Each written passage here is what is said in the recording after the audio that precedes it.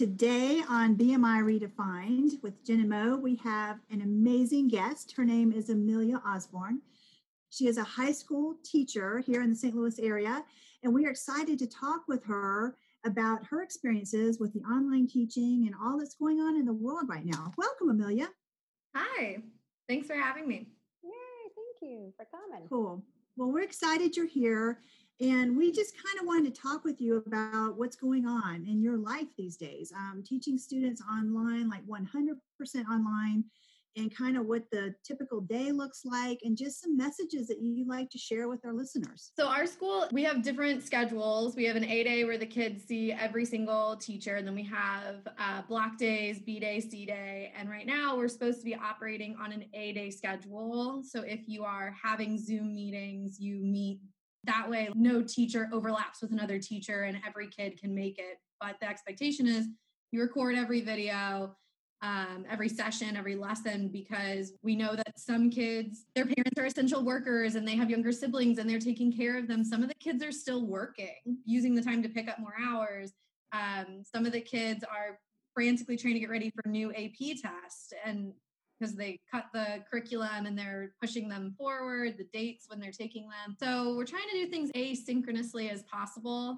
But I personally am trying to keep a regular schedule and see all my classes every day because I want the kids to have some routine. All of our lives are kind of falling out from beneath us. So as much as I give the kids a schedule, I'm trying to keep to it. So I wake up and I walk my dog and I do a yoga class, and then I have first hour, and then I do a spin class, and then I have my office hours, and then I teach, and I get a whole hour for lunch, which we normally don't get. Nice. And then I just teach the rest of the day, and I have office hours until 4, and then I walk my dog again. And the best part of this whole thing is that you can go to the bathroom anytime you want to. I'm going to be honest. I go to the bathroom at work whenever I want anyway. I trust my kids. I know most teachers don't. There's been a couple times I've gotten like halfway down the hallway and I heard a yell and I ran back. Right. I'm very special that my kids are great enough that I get to go to the bathroom. Good. The remote teaching is about engaging the students and, they can engage with you, but it's got to be hard for them too, because some of their living situations are not ideal. And so putting all of this new at-home school learning into their environment must be difficult for some. Yeah, I think that a lot of the kids are having a lot of anxiety just about life in general right now. And going to school is a break from the stresses of their home life. And they get to experience this completely separate thing. And now all of a sudden those two worlds are combining and they really don't even get to leave their house. Mm-hmm. But they're 14 or 15 and they can't drive or they don't have a car. I imagine that's a lot harder for them. Well, and Emily, you and I were talking about kind of the relationships, the parents and the children / the students, and how that interactiveness can be very different than it would be on a regular school year basis, like the before school, after school versus the all day. And something that you mentioned was kind of the need for a schedule. Do you want to expound on that a little bit? Yeah. So I think that the teenagers, we forget that they're essentially toddlers in an adult body. Their frontal lobes are like mush. They don't have the decision-making ability that we often credit them with. And they are capable, but a lot of them are still maturing and still finding themselves in a lot of ways that a schedule really suits them. And we talk a lot about kids with special needs needing a schedule and needing some sort of like strict thing to follow to help them. But I think that every student benefits from having structure, and that in a lot of ways has been taken away from them right now, especially with this, in some ways, this push of letting the kids do as much as they can on their own in their own time is great for that intrinsically motivated student. But for our kids that school is fun for them or they enjoy school because this is the time that they get to have interactions with people, like their teachers telling them they're doing a good job or their teacher checking in with them.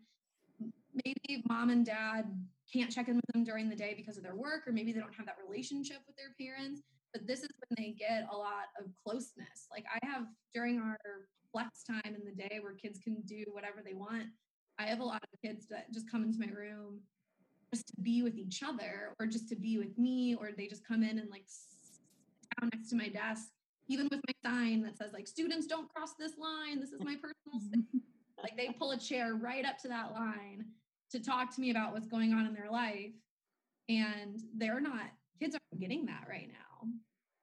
So I think it puts a lot of strain. If I was from a teacher point of view, I miss that.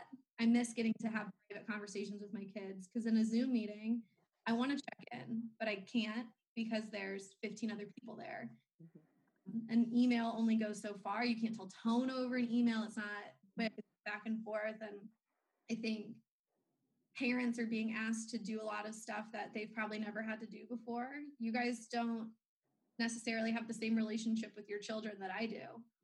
And they might tell me stuff that I turn around and tell the counselor, hey, you should check in with this kid, or call home and say, the student had a really hard day, just giving you a heads up. And now all of a sudden you guys are expected to, as parents, to have this bond that's similar to what I have, but we have a completely different relationship. So it seems like a lot. Yeah. And it's a lot. I taught, up until 2 years ago, I taught kindergarten through 8th grade music. Oh. And so I understand that relationship, and the kids coming into your classroom and saying, hey, can I sit down and talk to you for a minute? Sure. What's going on? Just that little interaction means so much to the kids, because it's someone who's not in their world. It's someone who's in their world, of course, but who's an outsider, and that they can talk to. And when they don't have that outlet, more anxiety can build up and depression. And that's what I really worry about with these kids, that some of them might snap in this environment. Well, I think the ones that will snap will surprise you, because our introverts, our kids that were trained, we're told over and over again, watch for kids that have big changes in their personality, look for kids that are, they go from, even if they're an introvert and suddenly they're really withdrawn, like being an introvert doesn't mean you're depressed. It just means all of a sudden we're flipped, and we're looking at these kids that have aggressive attention-seeking behaviors that they're getting no attention. Maybe the way that they get attention is they're a star athlete. They don't have a lot of friends outside of a sport, and they're a star spring athlete. They're on the Lancers page. They're acknowledged by principals. They're put on our Twitter.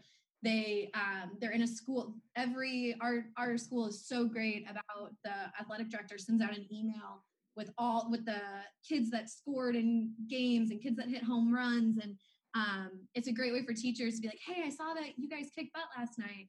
And that kid gets all this affirmation. They're not getting any of that right now. Yeah. And it's a kid who maybe they're in every single club. Maybe they're in all these extracurriculars. They keep themselves so busy, and all of that has fallen away. And maybe they're just an extrovert. Maybe they're using it to cope with something else. Those are the kids that I'm worried about. Because our introverted kids are truly introverted, not our depressed kids, but our truly introverted kids. They're fine at home. They're happy. Yeah. Oh, this is probably like their dream, right? Yeah. And for some kids, maybe your anxiety, maybe you're really anxious in social situations, but you're not necessarily anxious about school. So this works well for you because you get to be a good student. You get to be a strong student without the worry of getting called on in class, without the worry of where do I sit at lunch? Who do I talk to? All of that's taken away for you. You get to just be your best self. But these introverted kids without depression that we often kind of gloss over because we're so worried about the depressed kids, about the anxious kids, about the kids that are on suicide prevention plans, they're going to be okay. Those kids that are extroverted hiding depression and anxiety by being so extroverted, those are the ones as teachers we're really looking out for right now. So in like a Zoom classroom meeting, you would really be kind of watching the faces and seeing how, if they're participating in discussions, that kind of thing. Are you seeing a difference in level of participation between students when they're in a bricks and mortar classroom versus Zoom online? Oh yes. I an activity where I unmute all the participants. You can actively choose to be muted or unmuted. If I click as the manager, as the meeting host, I click unmute all. You can decline that. And I have kids who are declining to be unmuted. They don't want to participate. They're there because they know I'll send an email to their parents that says they didn't attend their Latin class, but they're just there to not get in trouble with their parent and to get the answers. They don't want to participate. Whereas that student in class, I might rely on them because they're a source of knowledge for their peers. Yeah. And can turn and say, student A, like, what do you think the answer is?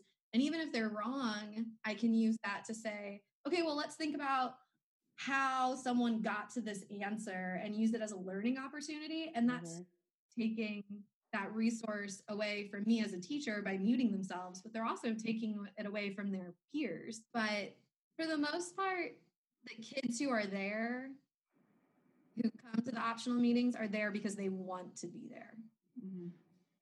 So following up on that, you mentioned the word optional. So these optional meetings, are there's like during your office hours, or there are certain times during the day, or maybe during the flex time or something that they have this option, but are there any demands? Like, do they have to be in class? Is their role taken, that kind of thing? Or is it their choice? It's completely their choice. We have been told we can't take attendance, which I understand because like we said before, your home situation might make it that you're watching your little sister, or maybe you're still working and we can't expect the kids to be there, which is why we're posting so much of recorded lessons. I know some AP teachers are really requiring it, but it's all optional, which boils down to the kids who are intrinsically and extrinsically motivated to be in school, and what are parents doing to support the kids learning. From my point of view, it seems like a lot of times parents make sure their kid gets to school, and then if I email them or reach out to them, I get a lot of support. But there usually needs to be that first, I reach out and say, this is an issue I'm having, can you help me? And then it's immediate. The community that I'm in for school has amazing parents, but it's now the parents kind of have to be a little bit more on top of it than they were before. And they're also having to like work from home, which I'm sure not everybody wants to do every day. And now you're on top of your kid all the time, which usually you go to work and you do your thing, and your kids at school and they're doing their thing, and all. It's just the world's colliding seems to be the hardest transition right now. All the teachers are here because we love our subjects, certainly, but more than that, we love the kids. Everybody who's a teacher enjoys the benefits of being with their kids. I call it bucket filling. Like every day, everyone starts with an amount of love they can give. And maybe that's like a barrel-sized bucket. Maybe that's a teaspoon, but everybody's got a different size bucket. And then everybody has a bucket that's empty every day that, once again, could be different sizes that you need to fill with love from other people to feel good about yourself. And some people don't need a lot, but teachers have just the same way that we were talking about the students needing to have that reassurance from their teachers and those interactions with teachers. The teachers need that from the kids too. So even those kids that are in rural situations that don't have Wi-Fi, their teachers are doing everything they can to feel connected to kids, because that's the benefit of being a teacher, is how loved and special your kids can make you feel. My heart goes out for those kids that are in the situations without Wi-Fi and they have to do these packets and be so intrinsically motivated, or their parents have to be helping.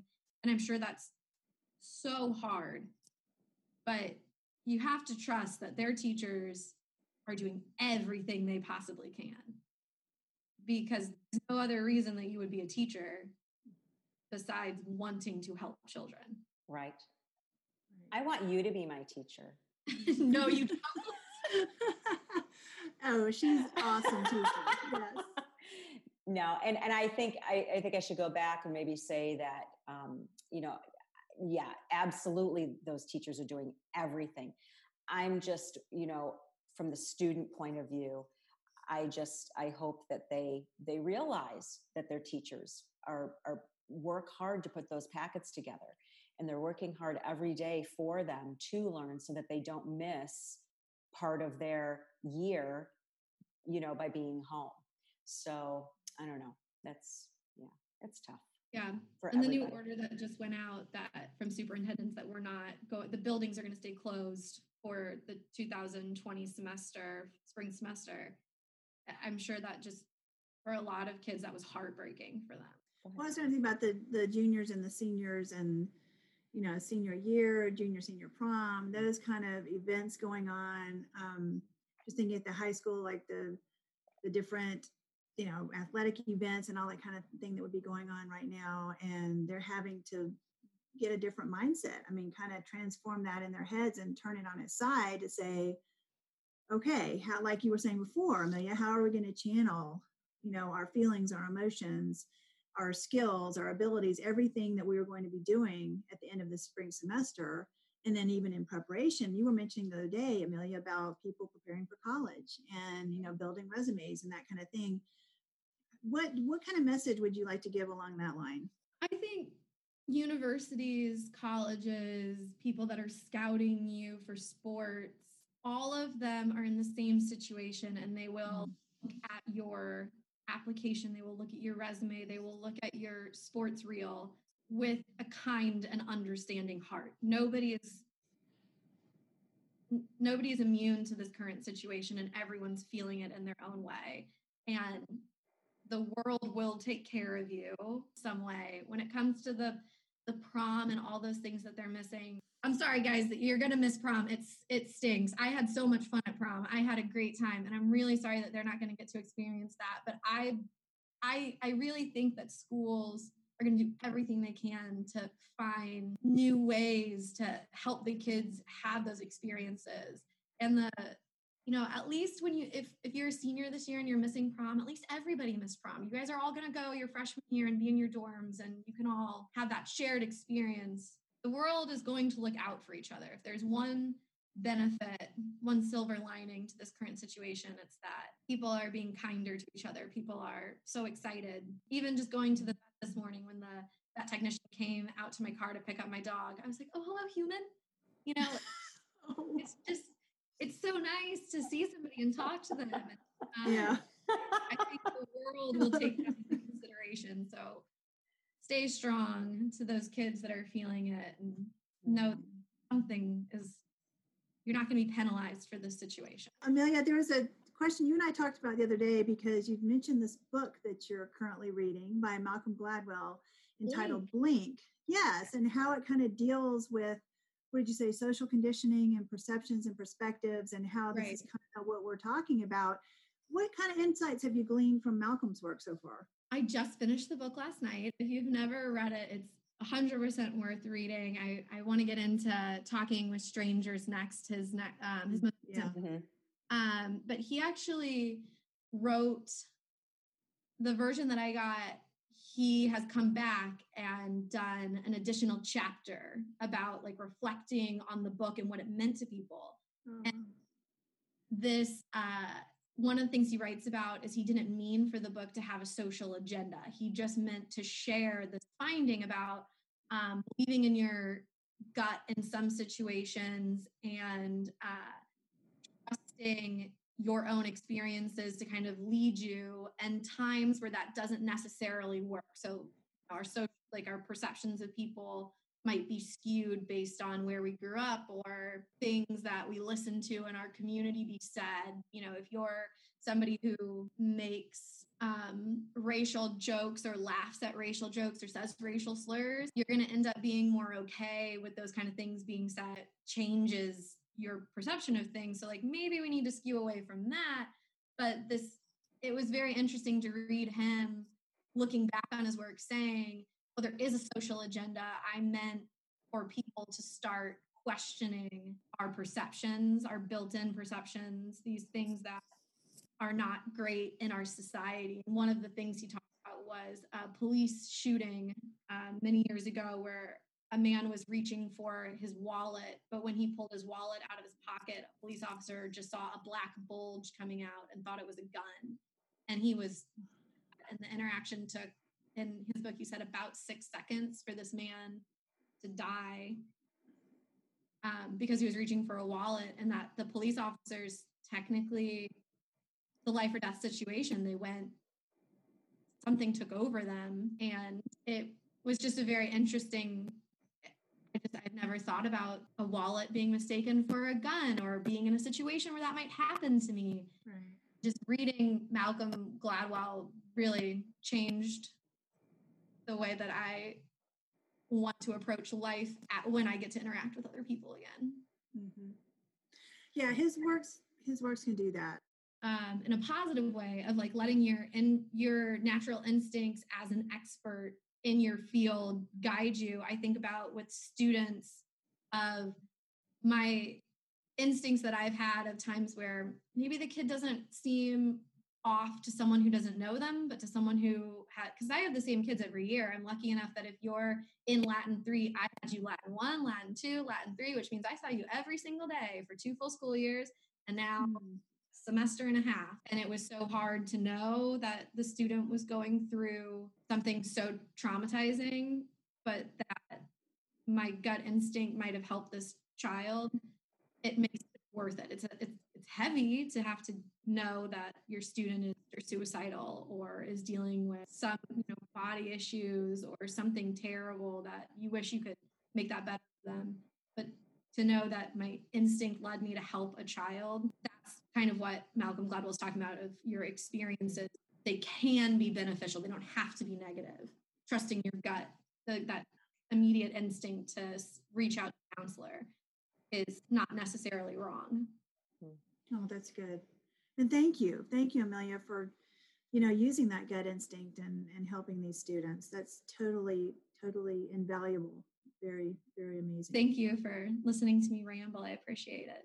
No, it's great. It's great. And thank you so much for teaching out there and teaching our kids. There's nowhere else I'd rather be right now. Between my dog, my stationary bike at home, and my meetings with my kids. My quarantine life is not horrible. My bucket is still being filled by this. That's good. That's good. And they make fun of me about that bucket comment. They'll like leave a note on my desk and they'll write something that's like, I hope this fills your bucket. And I know that, but it does. I love it. I have a whiteboard or a little bulletin board that's filled with notes that kids have written me and coworkers have written me. And I'm glad I kept them, because right now, on days where maybe no one came to an optional Zoom meeting, I can open up that folder, because when I cleaned out my classroom, I took all that stuff with me. And to read a note that a kid wrote you, just not because it was a holiday, not because it was the end of the year, just because they left a note on your desk to say, thanks for anything, thanks. And it's even better when it comes with candy, but sometimes just thing that they have to say that affirms that they appreciate what I'm doing, because I appreciate them being there, and I'm still getting my bucket filled, and that's what matters. Great. That's so cool. Well, you definitely helped fill our bucket today, Amelia. Definitely. Yes. This has been great. Thank you so much. No problem.